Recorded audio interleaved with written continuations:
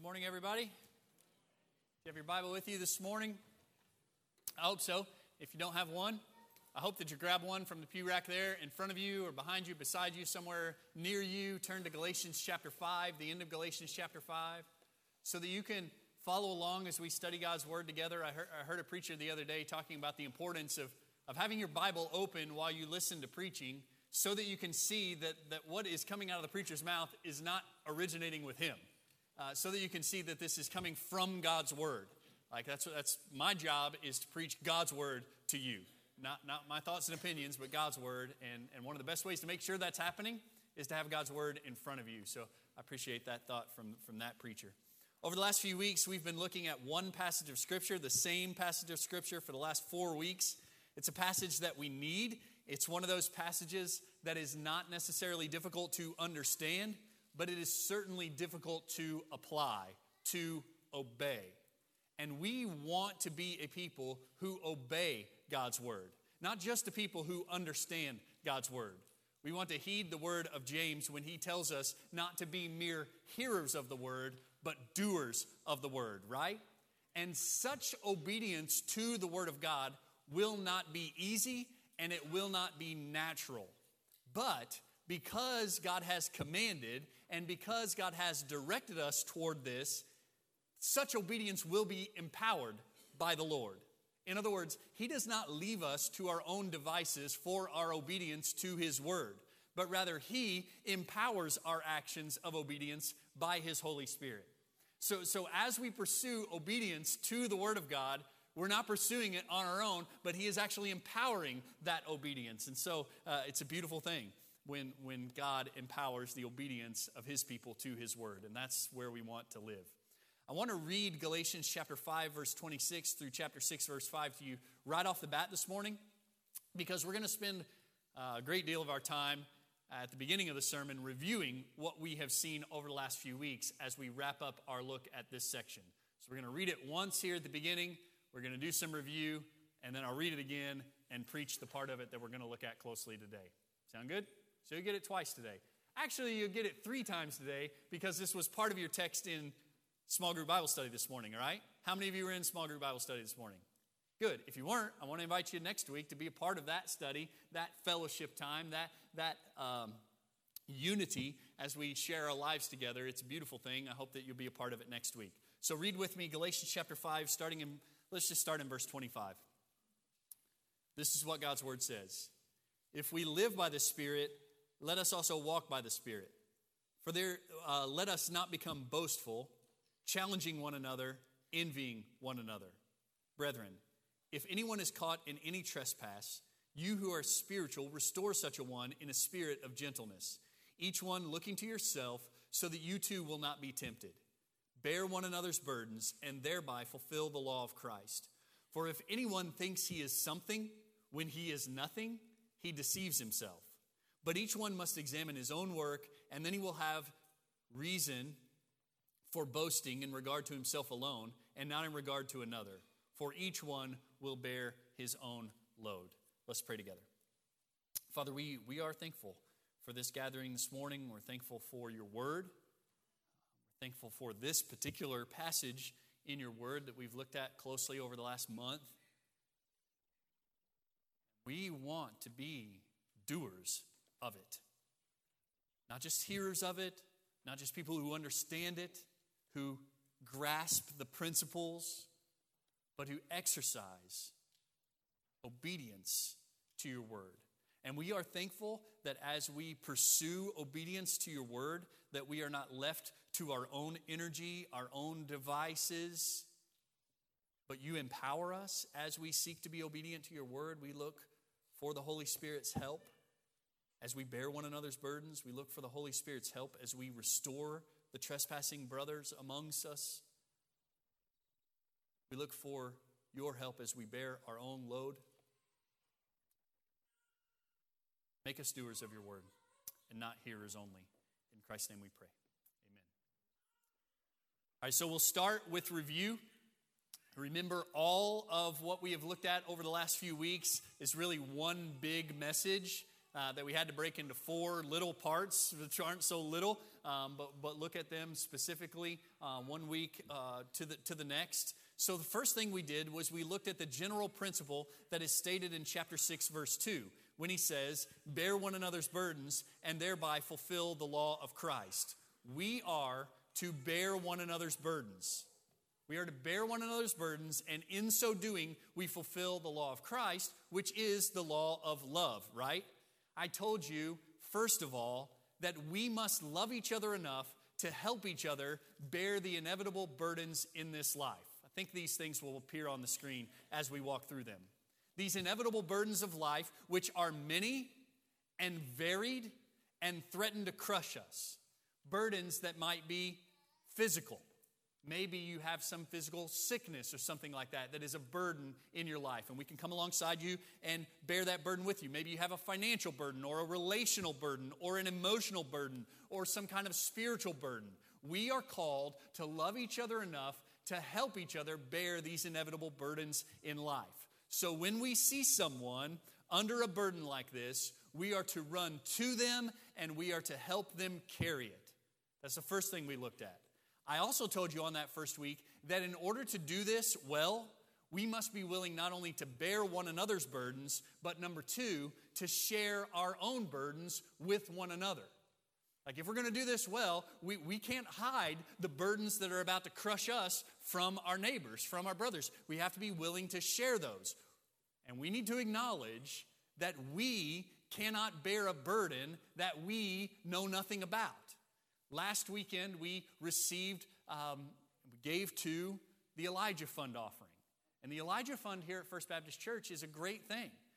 We give money to help out folks who find themselves in a financial hardship so that we can help bridge the gap from one month to the next to get someone through. And I am confident that there are needs that could be met by the Elijah Fund specifically that we just never know anything about. Needs that the Elijah Fund would be glad to help out with, but cannot because they don't know about it, maybe because of the pride of the person who has the need being completely unwilling to share that need. So you catch where I'm going with number 2? Like if we are going to do well at bearing one another's burdens, we have to also do well about sharing our burdens with one another. I think if you are willing to transparently and vulnerably share your needs amongst this body, you will find no shortage of people willing to step in and help bear those burdens. Unfortunately, a lot of times we're too proud to share the burdens that we do have. On that first week, we also saw that one of the main hindrances to this mutual burden bearing is our boastfulness, our conceit, our pride, our selfishness, our self-centeredness, perhaps. And in chapter 5, verse 26, Paul gave us some insight into 2 ways that boastfulness comes out, 2 ways that conceit comes out. For one, it can look like superiority when we challenge one another in an effort to prove our greatness over one another. Or our boastfulness and pride can come out and look like inferiority when we envy one another and express some kind of false humility.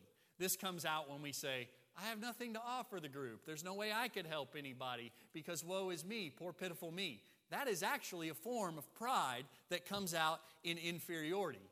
And so the third thing I told you a couple of weeks ago was that we must beware of conceit and repent of all forms of it.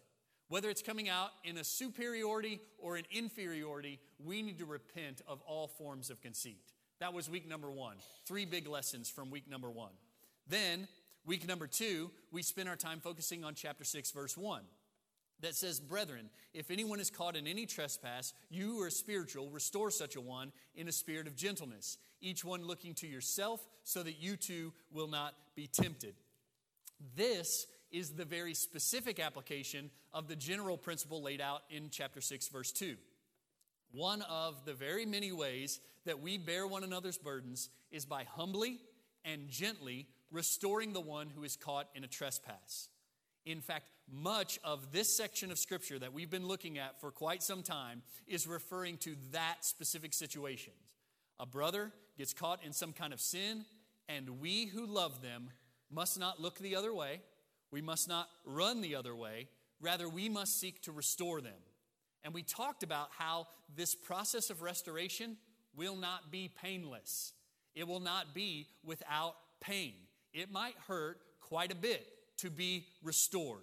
Remember, I told you that word restore there is the same word used for the setting of a broken bone, right? Something that is absolutely necessary to get back to a functional state, but something that is quite painful. But even in the pain, we are called to proceed with a spirit of gentleness.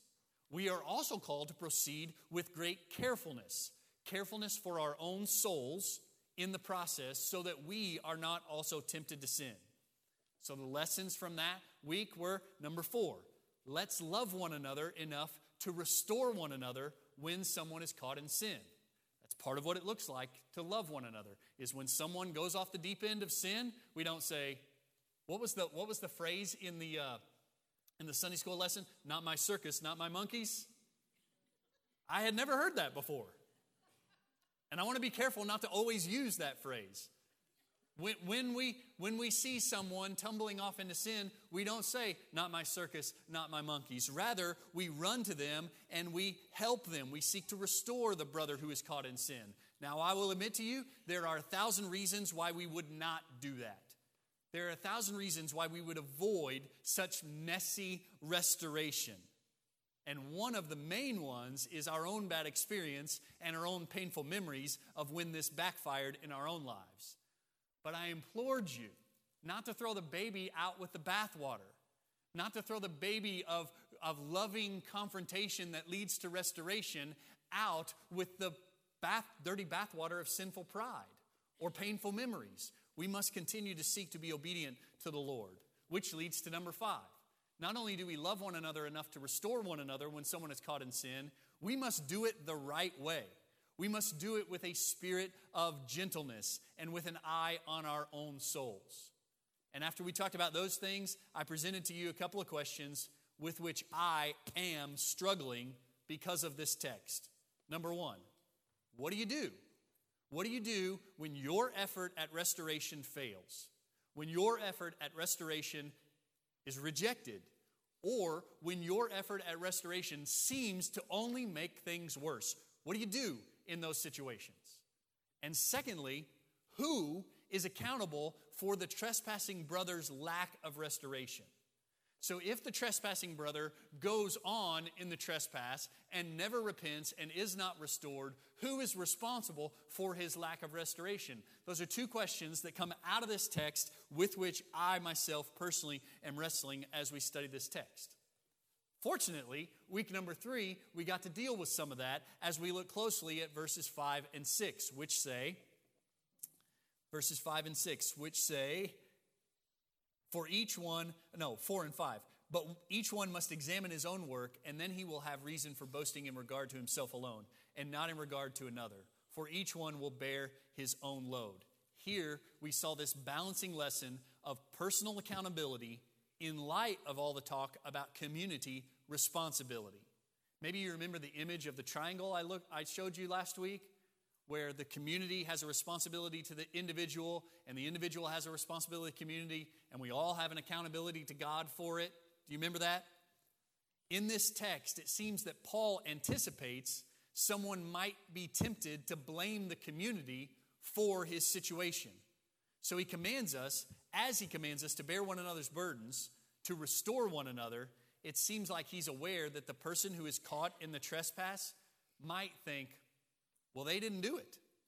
They didn't bear my burden. They didn't restore me. And so in an effort to counter that wrong mentality, he transitions at the end of the passage from the community to the individual accountability. And I told you 4 things that week. Number 1, which is number 6 in our overall list, the community has a responsibility to help the individual. Community really does have a responsibility to help the individual. That's what this text has been about. We bear burdens, we restore, we rebuke, we encourage, we warn, we teach, we help. And we must take responsibility to do those things and actually do it. But number 7, the individual also has a responsibility to connect with the community or to stay connected, to stay involved, to continue walking hand in hand with the community that has been given to you by God to help you walk with the Lord Jesus Christ. It's a good thing that God hasn't called us to a relationship with Him and then isolated us from other believers. It's a good thing that as God calls us to relationship with Him, He also calls us to relationship with other believers so that we can walk hand in hand. This is one of God's wonderful graces to us as believers in Jesus Christ, are other believers in Jesus Christ, friends in the faith who can help us walk with the Lord. Number 8, we talked about the community having an accountability to God for its interaction with the individual. Like we must be asking ourselves regularly, did we do what we should have done? In the case of the trespassing brother who needs to be restored, did we pursue restoration like we should? And that's the way I talked about it last week. I talked about it with plural pronouns last week. Did we do what we should have done? And as I chewed on that a little bit this week, I realized that's not the right question. The question that we need to be asking is, did I do what I should have done? Did you do what you should have done? Because this accountability that we have to God for our response to the individual is an individual accountability to God. Like we won't stand together as a church before God and say, did we do what we should have done in such and such situation? But rather, I will stand before God and say, did I do what I should have done with what I knew about a situation? That's a question we need to ask because the community is accountable to God for its interaction with the individual. And then number 9, the individual is accountable to God for his own soul. And really what we talked about here was the gospel, that ultimately our only plea before the Lord at the final judgment is for mercy and grace that comes through faith in Jesus Christ, right? It's not about how well or how great we've handled a situation, but about appealing to the blood of Christ. We talked about how we will each answer for our own souls. This is a Baptist doctrine. I didn't call it this last week, but if you want to read more about this is a Baptist doctrine called soul competency. In other words, I will not answer for my children at the judgment. Children will answer for my children at the judgment. And I will stand before God accountable for my own soul on the day of judgment. And so will you. And so we need to recognize that we have that accountability before God as individuals for our own soul. Well, this week, that was all what we've done for the last month. So if you missed the last month, you haven't missed anything now. You're all caught up. This week, we're going to spend our time looking closely at chapter 6, verse 3, and the warning that seems to hang over this whole section against pride, arrogance, conceit, and self-absorption. We need this warning. We need this warning so that we will do this, so that we will love each other enough to bear one another's burdens, so that we will love each other enough to restore the trespassing brother. And we need this warning so that when we do it, we don't get all puffed up in the process. We need a right view of ourselves in order to be helpful to one another in the walk of discipleship. Like if we have a twisted view of ourselves, one that is either inappropriately puffed up and proud and arrogant, or inappropriately deflated in some kind of inferiority complex, we will not be helpful to one another in the walk of discipleship. So we need an accurate view of ourselves to be helpful to one another in the walk of discipleship. And we pray that God will give that to us as we study His Word today. So let's read it again. With all of this in mind, like I said, I would love to have preached this all in one shot, but there just isn't time. So with all of this in mind, let's read once again, starting in chapter 5, verse 25. God's Word says, "If we live by the Spirit, let us also walk by the Spirit. Let us not become boastful, challenging one another, envying one another. Brethren, if anyone is caught in any trespass, you who are spiritual, restore such a one in a spirit of gentleness, each one looking to yourself so that you too will not be tempted. Bear one another's burdens and thereby fulfill the law of Christ." Verse 3 is our focus today. "For if anyone thinks he is something when he is nothing, he deceives himself. But each one must examine his own work, and then he will have reason for boasting in regard to himself alone and not in regard to another. For each one will bear his own load. Now, John Piper has a really interesting take on this passage. And he introduces his explanation of this passage by a provocative question. He says, who is in danger in this passage of Scripture? And I want us to consider that question for a moment. There is real danger here, and there is a strong warning here and a clear directive. But the question is, to whom is the warning and to whom is the directive given? Piper goes on and he explains it further. He says, who is in danger in this passage of Scripture? According to verse 1, somebody has been overtaken in a trespass. Somebody's sin has come to light.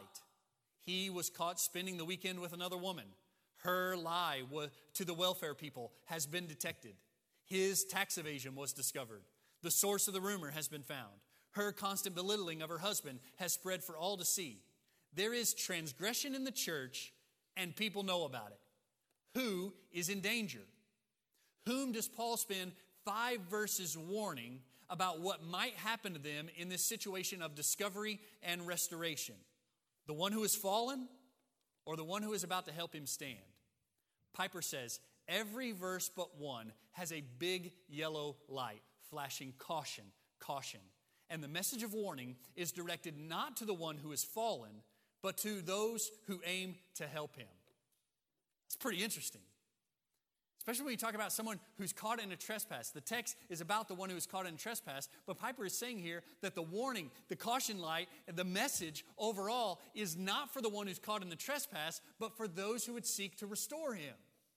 We are the ones who must be careful in that situation. Now, the Bible has much to say to and about the one who has fallen, the one who is caught in the trespass. And we must remember that. This text is not intended to let that one off the hook. This text is not intended to say the burden is on the community and not the individual who's caught in the trespass. That's not what is intended by this text, although it is often used that way.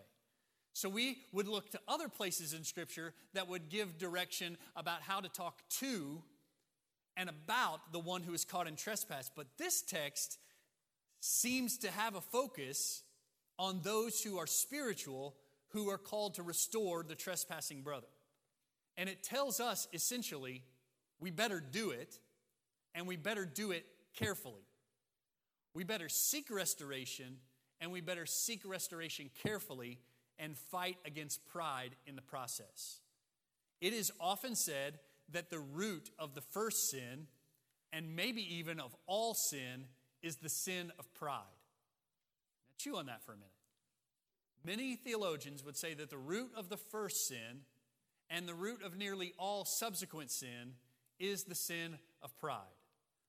Augustine said it like this: pride is the commencement of all sin, because it was this which overthrew the devil, from whom arose the origin of sin. And afterwards, when his malice and envy pursued man, who was yet standing up in his righteousness, in his uprightness, it subverted him in the same way in which he himself fell. For the serpent, in fact, only sought for the door of pride whereby to enter when he said, ye shall be as gods. So basically what Augustine is saying here is he's saying that pride was the root of the first sin and all subsequent sin. And when he talks about the first sin, he's not going first to the Garden of Eden, but he's going back to the fall of Satan. And I would draw your attention to Isaiah chapter 14, verses 12 to 15, when we think about the fall of Satan. Now, many scholars believe that this passage in Isaiah is a reference to the fall of Satan and not just to the king of Babylon. It is quite clearly a reference to the king of Babylon, but a lot of scholars would interpret it in saying it's not just about the king of Babylon, but it is also a reference to the fall of Satan. So, and that corresponds with Jude chapter 1, verse 6, that says the angels did not stay within their own position of authority. He talks about Jude talks about some kind of rebellion of angels, which sounds a lot like Isaiah 14. Read it with me on the board. How you have fallen from heaven, O star of the morning, son of the dawn. You have been cut down to the earth, you who have weakened the nations. But you said in your heart, I will ascend to heaven. I will raise my throne above the stars of God, and I will sit on the mount of assembly in the recesses of the north. I will ascend above the heights of the clouds. I will make myself like the Most High. Nevertheless, you will be thrust down into Sheol, to the recesses of the pit. A lot of scholars would look at Isaiah chapter 14 and say, this is the sin of Satan. It was a sin of pride. He said, I will be God. I will not be a servant of God. I will not be a messenger of God. I will not be a slave of God. I will be God. And as a result of that pride and the effort to assert that pride, he was cast down. Right? And so Augustine says that the first sin, the sin of Satan, was ultimately the sin of pride. And he argues that the first sin of man was also the sin of pride. Read with me in Genesis chapter 3, a scene with which you are probably familiar. Genesis chapter 3, starting in verse 1, says, Now the serpent was more crafty than any beast of the field which the Lord God had made. And he said to the woman, Indeed, has God said, You shall not eat from any tree of the garden? The woman said to the serpent, From the fruit of the trees of the garden we may eat, but from the fruit of the tree which is in the middle of the garden, God has said, You shall not eat from it or touch it, or you will die. The serpent said to the woman, You will not surely die, for God knows that in the day you eat from it, your eyes will be opened, and you will be like God, knowing good and evil. When the woman saw that the tree was good for food, and that it was a delight to the eyes, and the tree was desirable to make one wise, she took from its fruit and ate.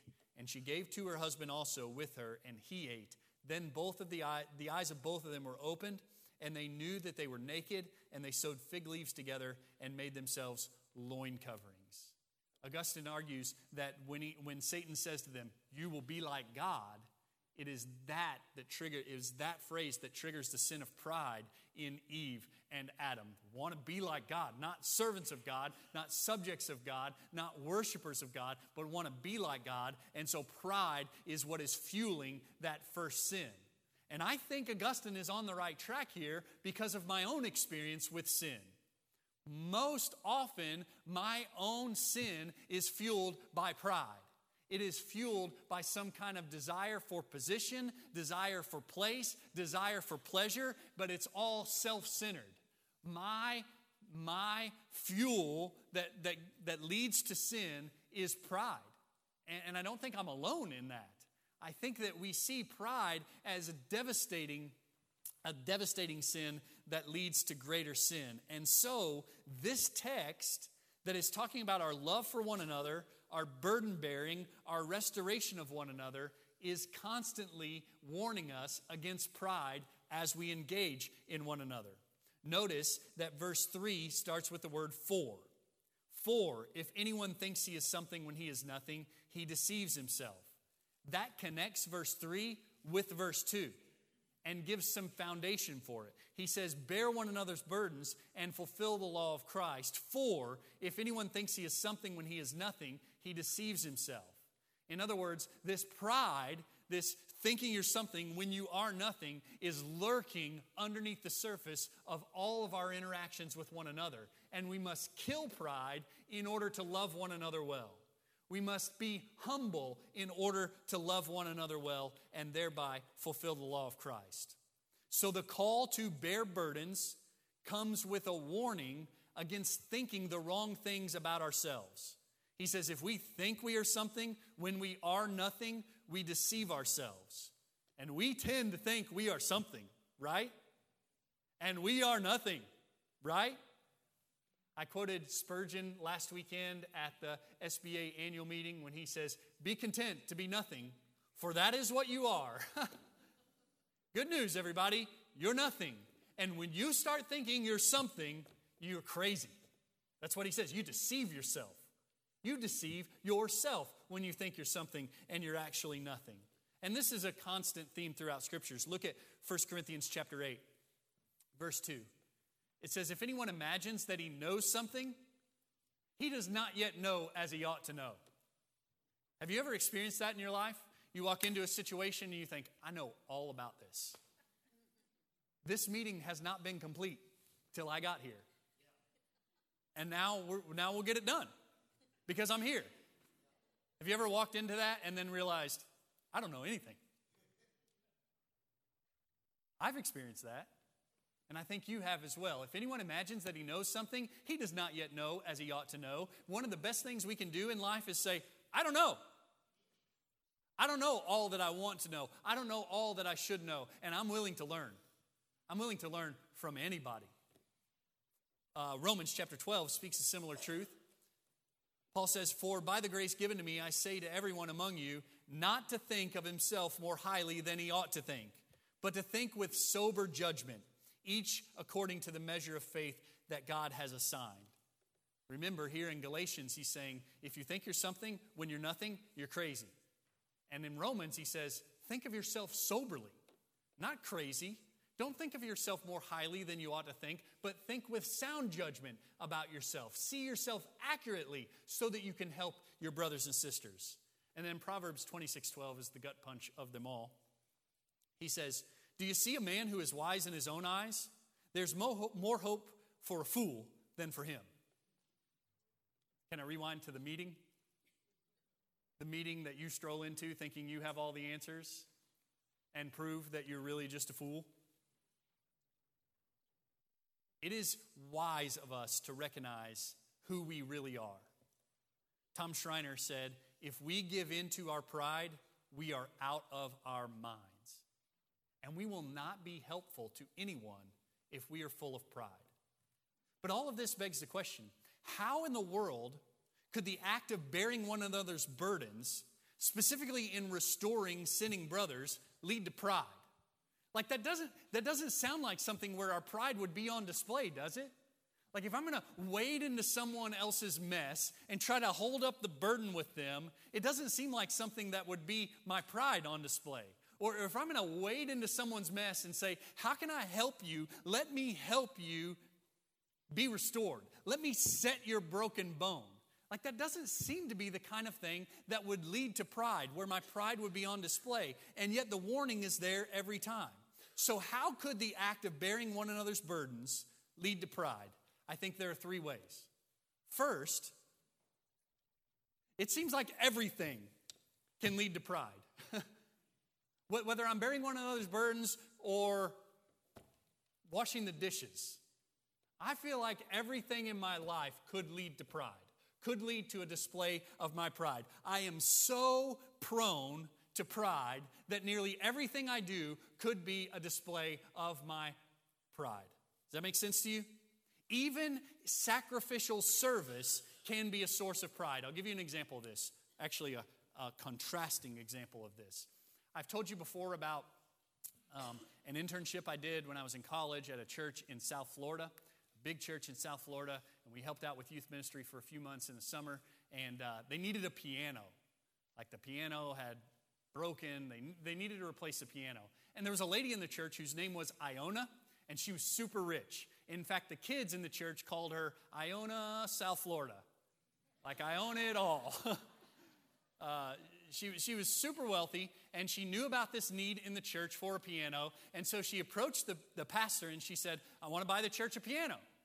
And not just any piano. I want to buy top-of-the-line Steinway grand piano. It'll be great. And the pastor was like, man, that sounds great. And she said, but first week it gets played on the platform, I want there to be recognition of me and my family for our donation of this piano. I want there to be a plaque on the piano and in the foyer that recognizes Iona, South Florida and her family as the donors of this great Steinway piano, and on and on and on. She wanted all the praise, all the recognition for the donation of this piano.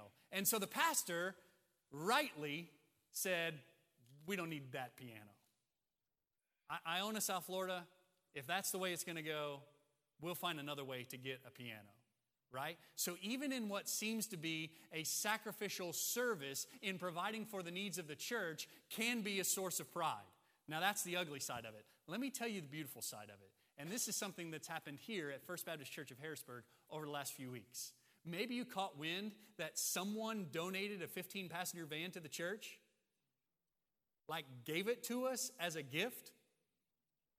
And you don't know who it is.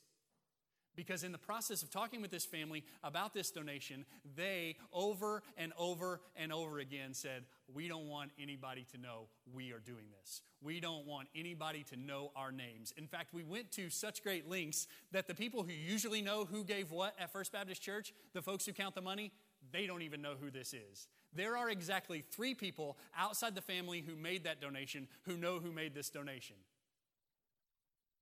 That's beautiful. That's the way it's supposed to work.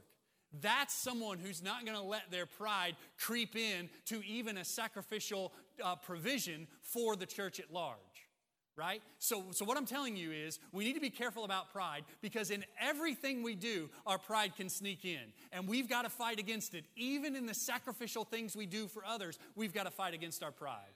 Don't be like Iona, South Florida. Be like the player to be named later or never at all. Right? Let's be like them and not like Iona. Secondly, first was everything can lead to pride because we're so prone to it. Secondly, if we do this regularly, like if we are involved regularly in bearing people's burdens, if we are involved regularly in helping restore the trespassing brother, we can begin to think, I'm the man. I'm the man. People constantly come to me when they need a load carried. People constantly come to me when they need some help. We can begin to think, I am a spiritual giant. I give to others. I don't need help. I give help. Tom Schreiner expresses it this way. I am the fountain. Everybody bring your cup. If we are regularly involved in helping bear one another's burdens, if we are regularly involved in restoring erring brothers, we can begin to think that we never need that ministry ourselves. And our pride can creep in. And it's this superiority conceit that we talked about a few weeks ago on display. I don't need any help. I'm better than all of you. In fact, I'm so much better than all of you that I can help all of you. And I will never need your help in the process. We've got to guard against that. And we'll talk about that more in a minute. The third thing, the third way our pride can creep in is if we never do this. This is the opposite of number 2. If we're always doing it, we can get all puffed up and say, I never need any help. If we never do it, we can begin to think, I've got nothing to offer to anyone. I need so much help myself. How could I ever help anyone else? And I tend to think this is where most of us struggle, not with number 2, but with number 3. Where we have this inferiority complex where we say, I'm such a mess. I'm constantly needing other people's help. How could I ever be helpful to someone else? How could I ever help someone else carry their burdens when I can't carry any of mine? And so it's this inferiority conceit that's coming out, and we've got to fight against that too, because I'm telling you, every single one of you can help someone else in this room. Every single one of you can help someone else bear a burden. Every single one of you, no matter what kind of baggage you've got in your background, you can help restore an erring brother. Every single one of you not only can, but should, and even must help your neighbor. So don't buy into this pride that says, this weird form of pride that says, I could never help anyone else. I need too much help myself. No. We have all been called to help one another. So here's the application. There's only one thing today. Aren't you thankful for that? It has 4 parts, though.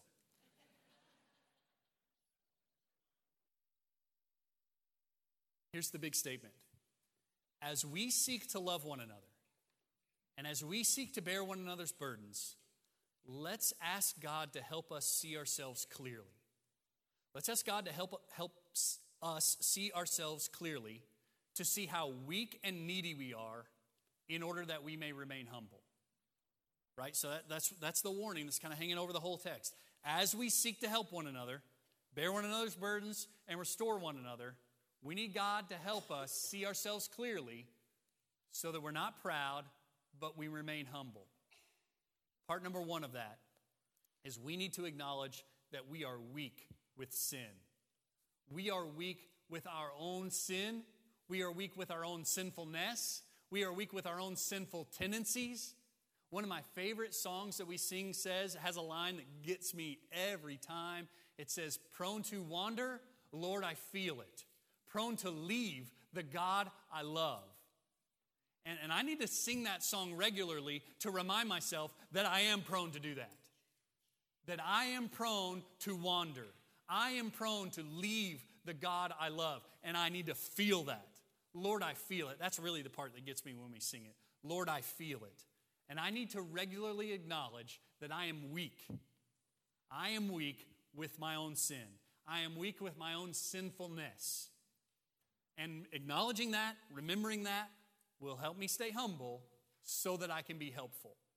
That's number one. Number two, we need to remember that we are needy of grace from Him.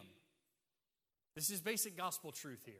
Like if I'm going to be helpful to you in bearing your burdens, if I'm going to be helpful for you in the restoration of you in your trespass, I need to constantly remember that I need grace from God. That I need the gospel.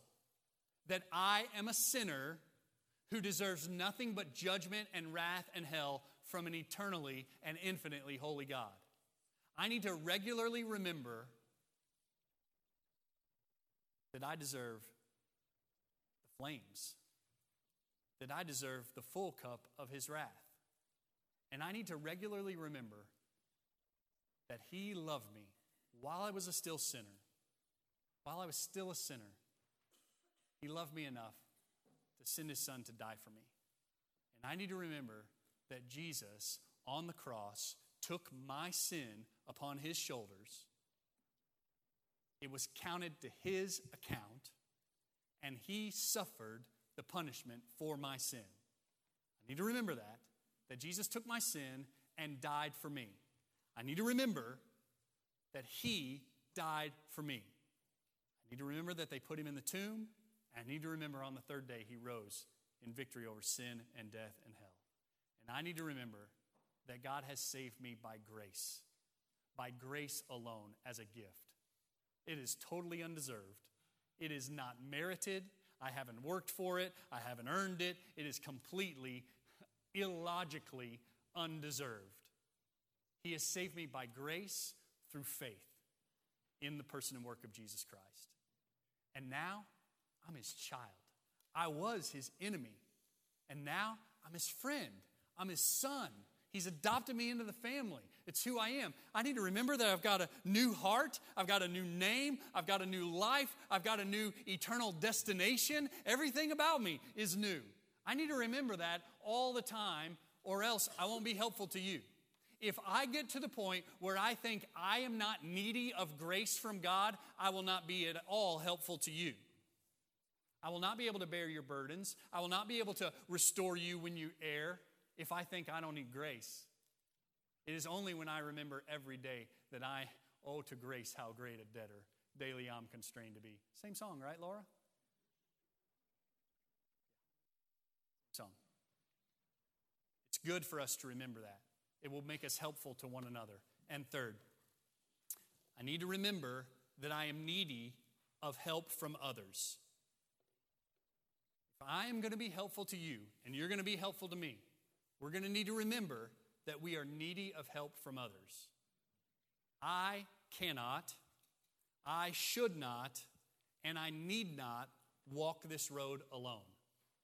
God has given me the Spirit by His grace, and He's given me you by His grace. I should not, I need not, must not walk alone in this life. So, in other words, if we think this process of bearing burdens is a one-way street, we'll never be helpful to anyone. But if as I'm bearing your burdens, I'm inviting you to bear mine, it's a beautiful thing, and we'll walk together in humility, and pride will be crushed out. But we've got to guard ourselves against this pride. We need to recognize that we are sinful, we are weak, and we are needy so that we can be helpful to one another. Let's stand together and pray.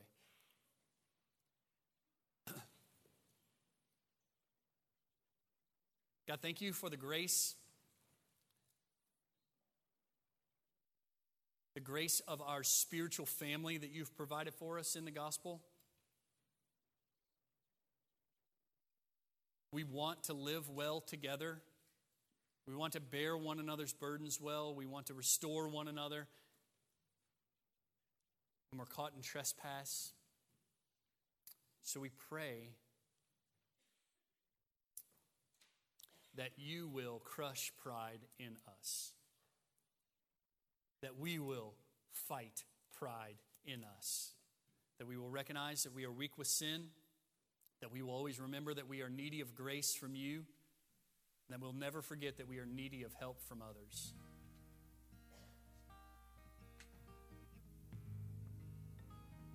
God, we are terrible at this.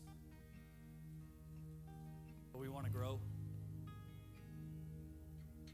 We want to get better at loving one another. So we pray that you'll empower our pursuit of love. We pray for men and women and boys and girls who are needy of grace from you, and they don't even know it. They are desperately in need of a grace from you.